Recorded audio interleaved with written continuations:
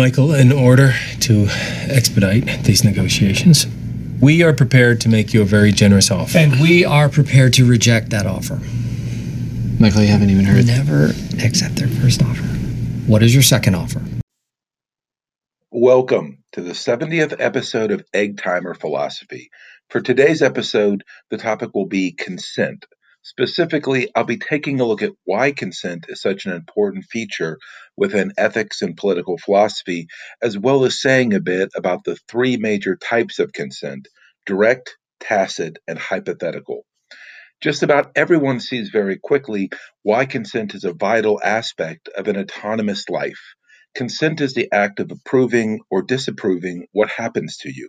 It's the reason why you can't just wake up in the morning and find out that you have a mortgage on a house that you know nothing about. The ability to exercise consent protects us against things which we don't desire in the most important aspects of our lives. Some of these aspects include the political, economical, medical, and sexual. It's not difficult to see why consent matters.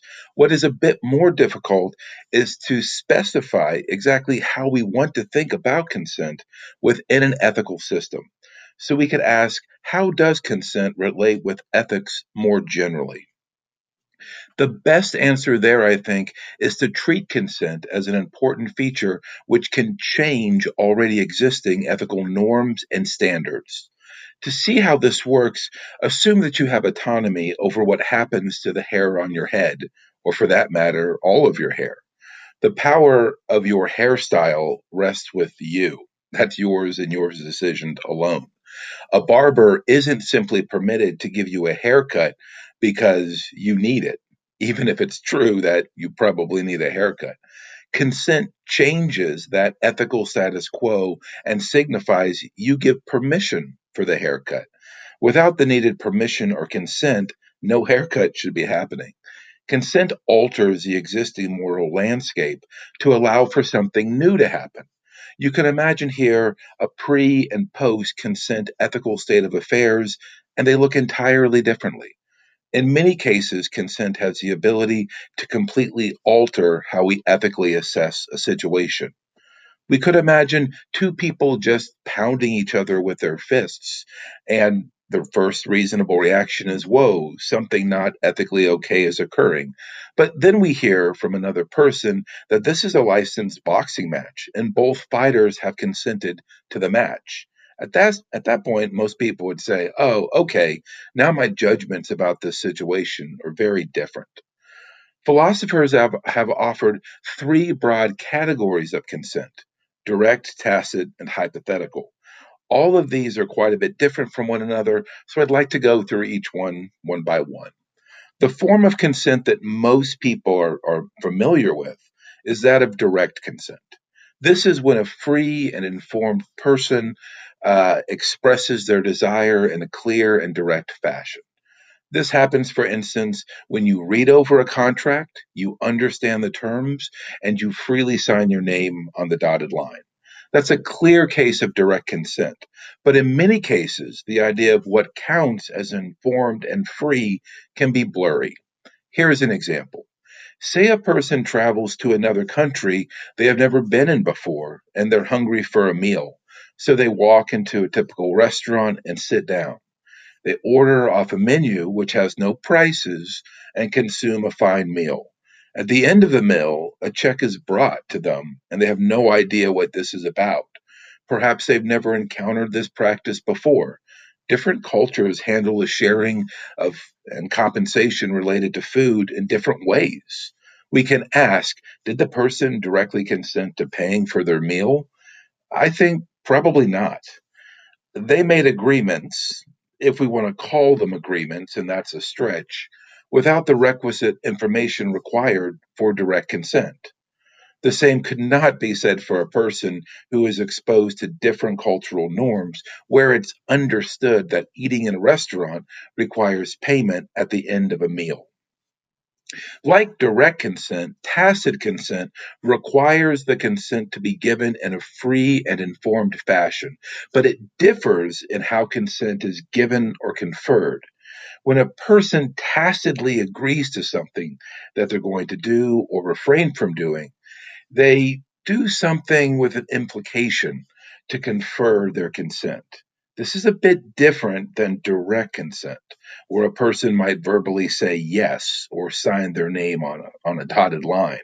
So, for an example from political philosophy, a person might claim that you agreed to be ruled by your government because you paid your tax bill that you were sent, or because you remained where you are and didn't leave to a place under the control of a different government.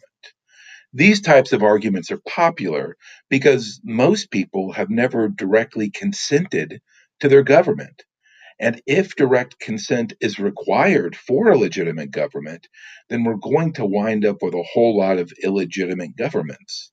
Tacit consent might help avoid that conclusion. For next week's episode, we'll get more into John Locke's infamous defense of tacit consent to a political power. But for now, it's worth pointing out a clear problem or issue with tacit consent. Tacit consent is problematic because, unlike direct consent, there's no clear connection between the tacit action and the thing being consented to. If I pay my tax bill to avoid fine or jail, it's not clear that I have done anything of moral significance except pay the bill to avoid the bad consequences of not paying it. To suggest that my payment means that I've consented to a government might have as much foundation as saying that my paying the bill means that I have consented to eating chocolate ice cream for dessert. Again, we'll get more into this notion of tacit consent on next week's episode. The last form of consent that philosophers have written extensively about is hypothetical consent. Now, this idea is really different from both direct and tacit consent because it doesn't rely upon anything about the agent acting specifically or the person acting specifically. So it's a really weird notion of consent, or at least many people, when they hear it, think it's weird. And while some may endorse the idea, many also reject it. Hypothetical consent suggests that consent should be thought of in terms of what you would agree to under some set of conditions. Usually, these conditions are ones where you would be well informed, where you would be free, and where you would be making rational choices. So, what would the informed and free and rational you consent to hypothetically? When we get our answer to that, then we can apply how consent ought to be thought of in respect to yourself now. Like I said, this is a weird notion of consent, and ultimately, I think it probably runs so far astray to the notion of consent and the reasons why we value consent that it's a hard idea to defend. So, to see why that's the case, think back to the example of the barber from earlier. Let's just say that you really do need that haircut, and your rational self would realize this and agree to a haircut. But the actual you just isn't feeling like a haircut.